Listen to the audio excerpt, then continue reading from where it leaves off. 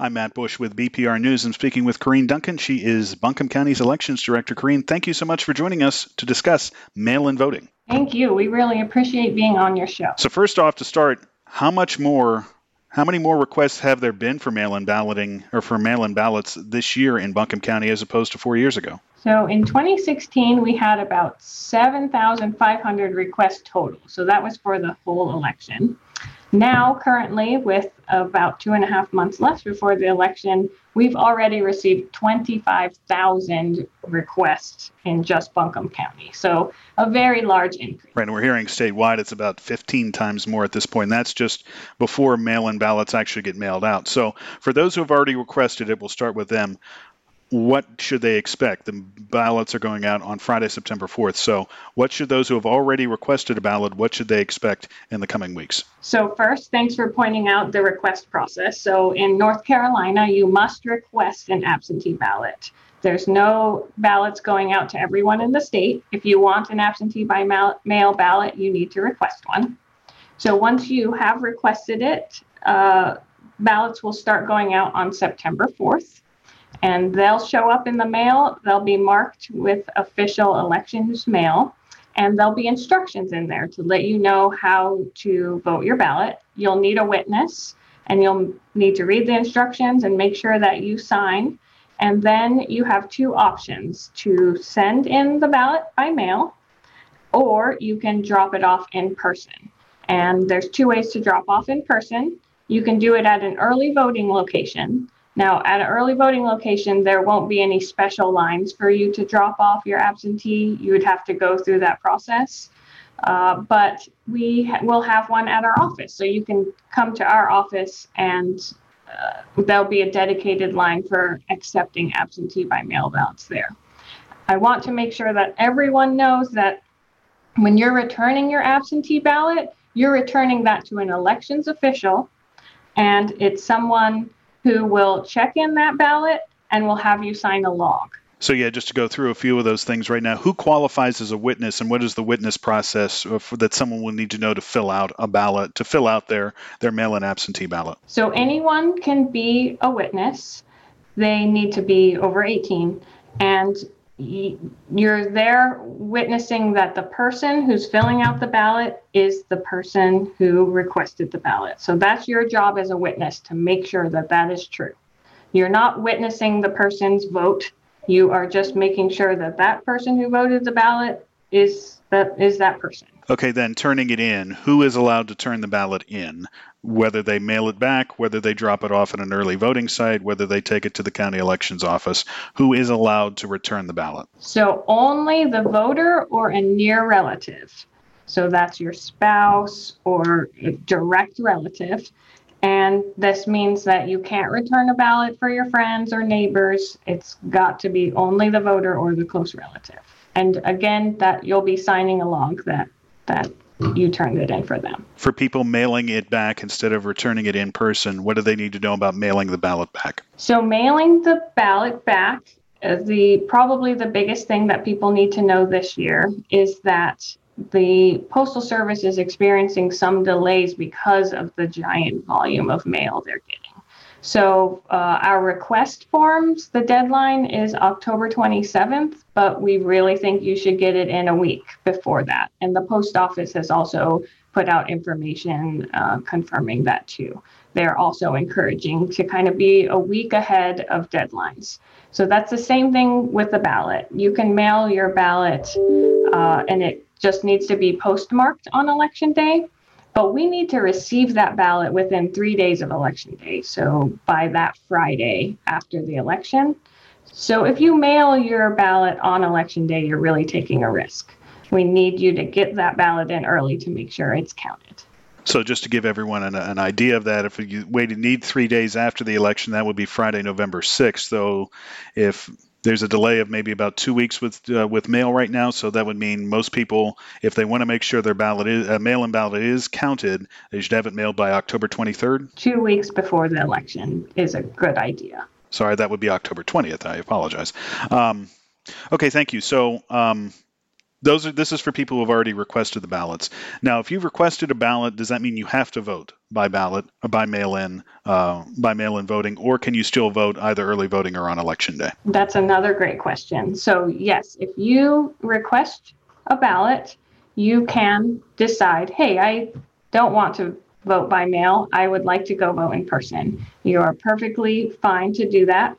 When you go vote in person, the system will mark you as voted and will cancel your absentee by mail ballot and the request. Okay, for people who have yet to request a mail-in ballot, how do they go about doing that, and when can they expect the ballot to come to them? Absentee ballot requests are available online at our website. You can download it, fill it out, sign it, and send it in.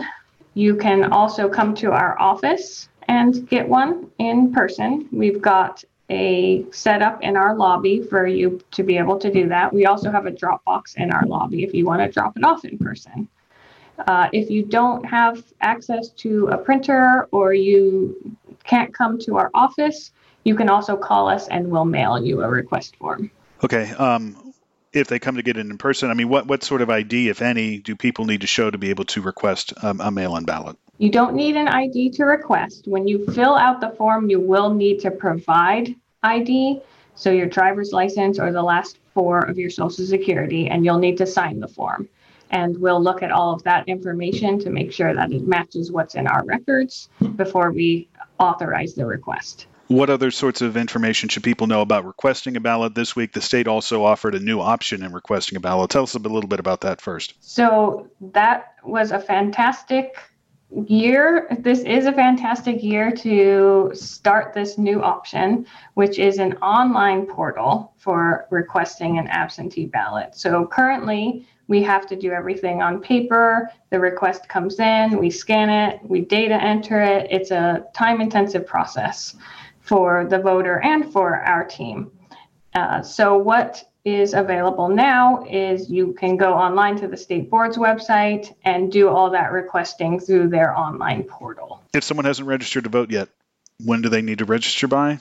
And can they register and then how quickly would they be able to get a mail-in ballot after they register? So you can actually use a request form to register, an absentee request form to register.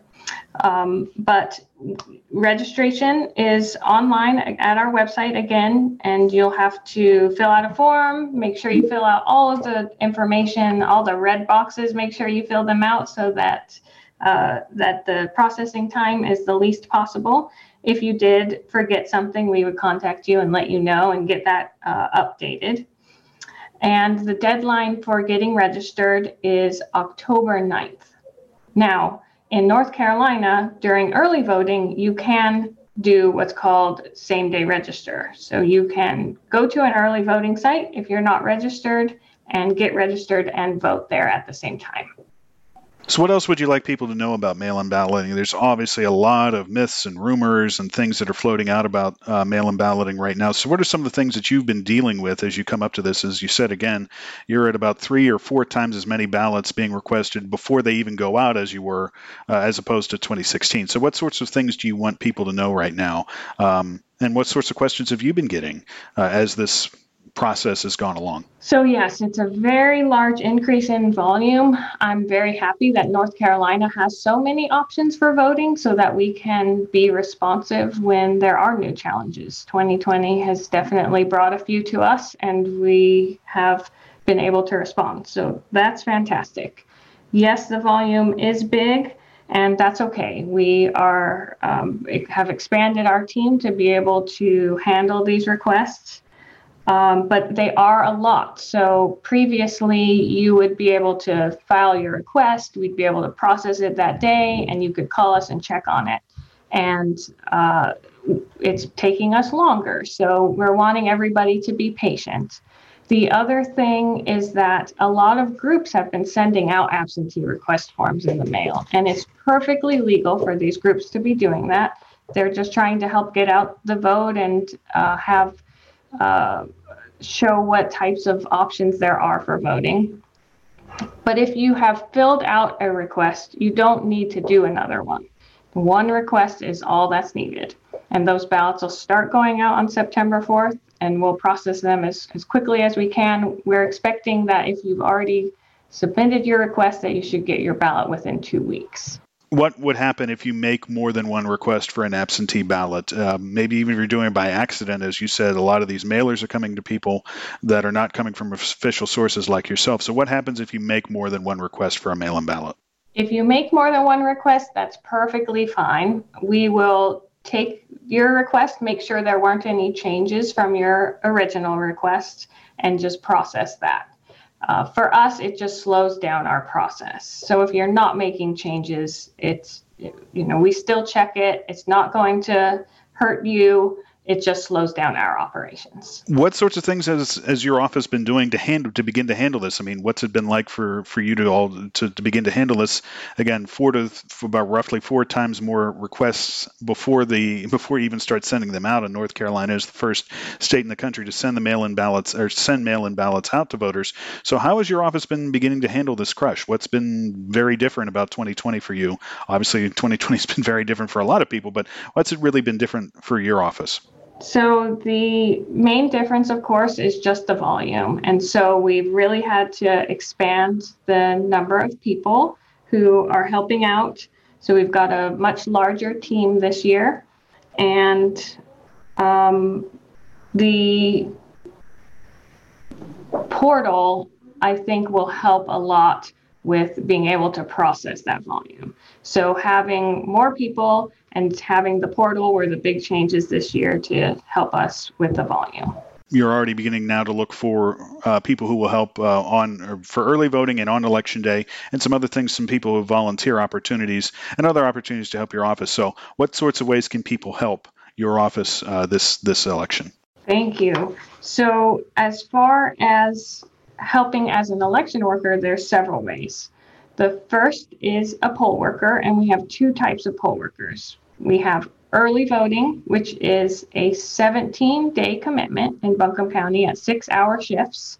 We've got 16 sites across the county that you can choose from, and that's an hourly position. So you get paid $12 an hour minimum to work early voting.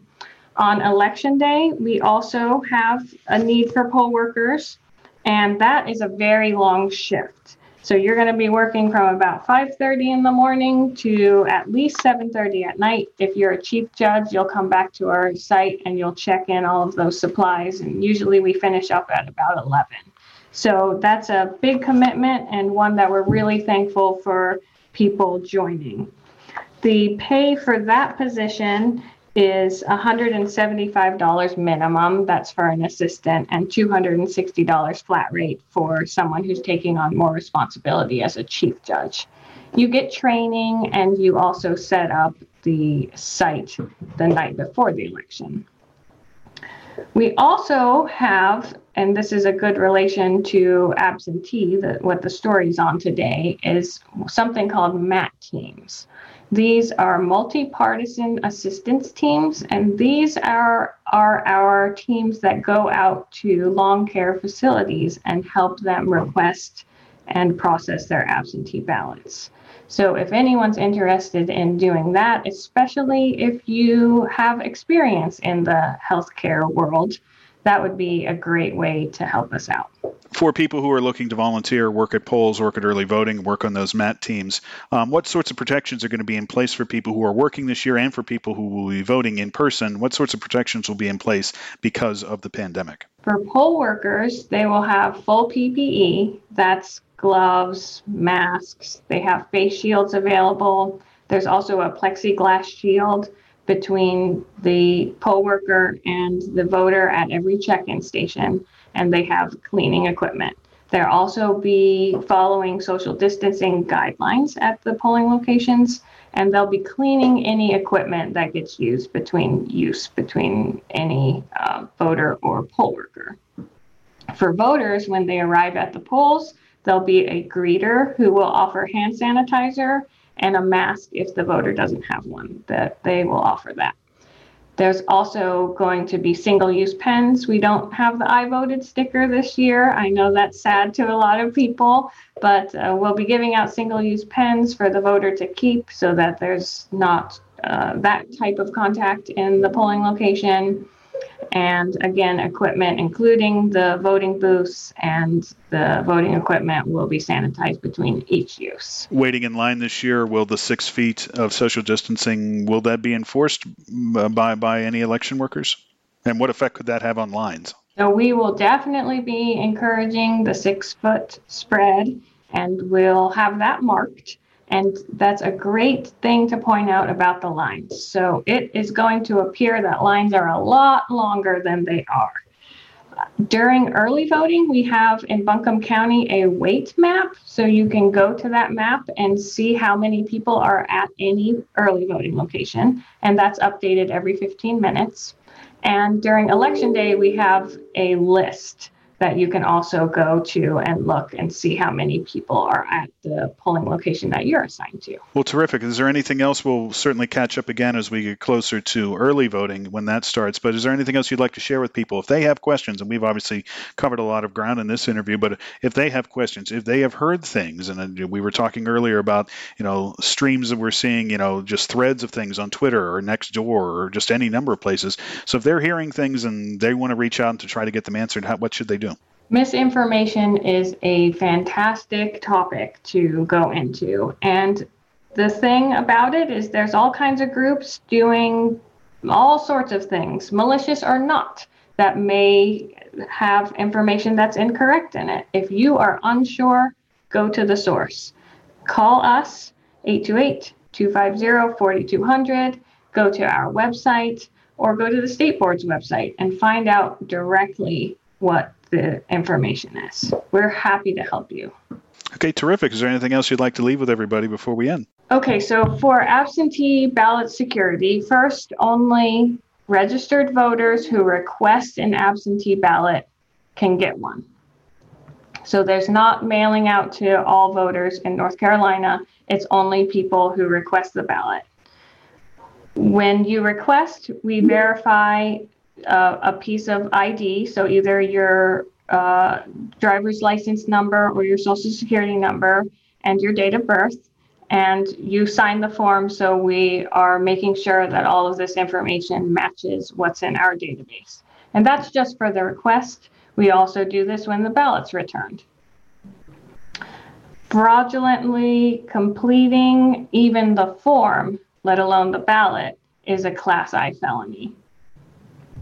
You have to have a witness in order to submit an absentee ballot, and only the voter or a near relative can return the absentee ballot.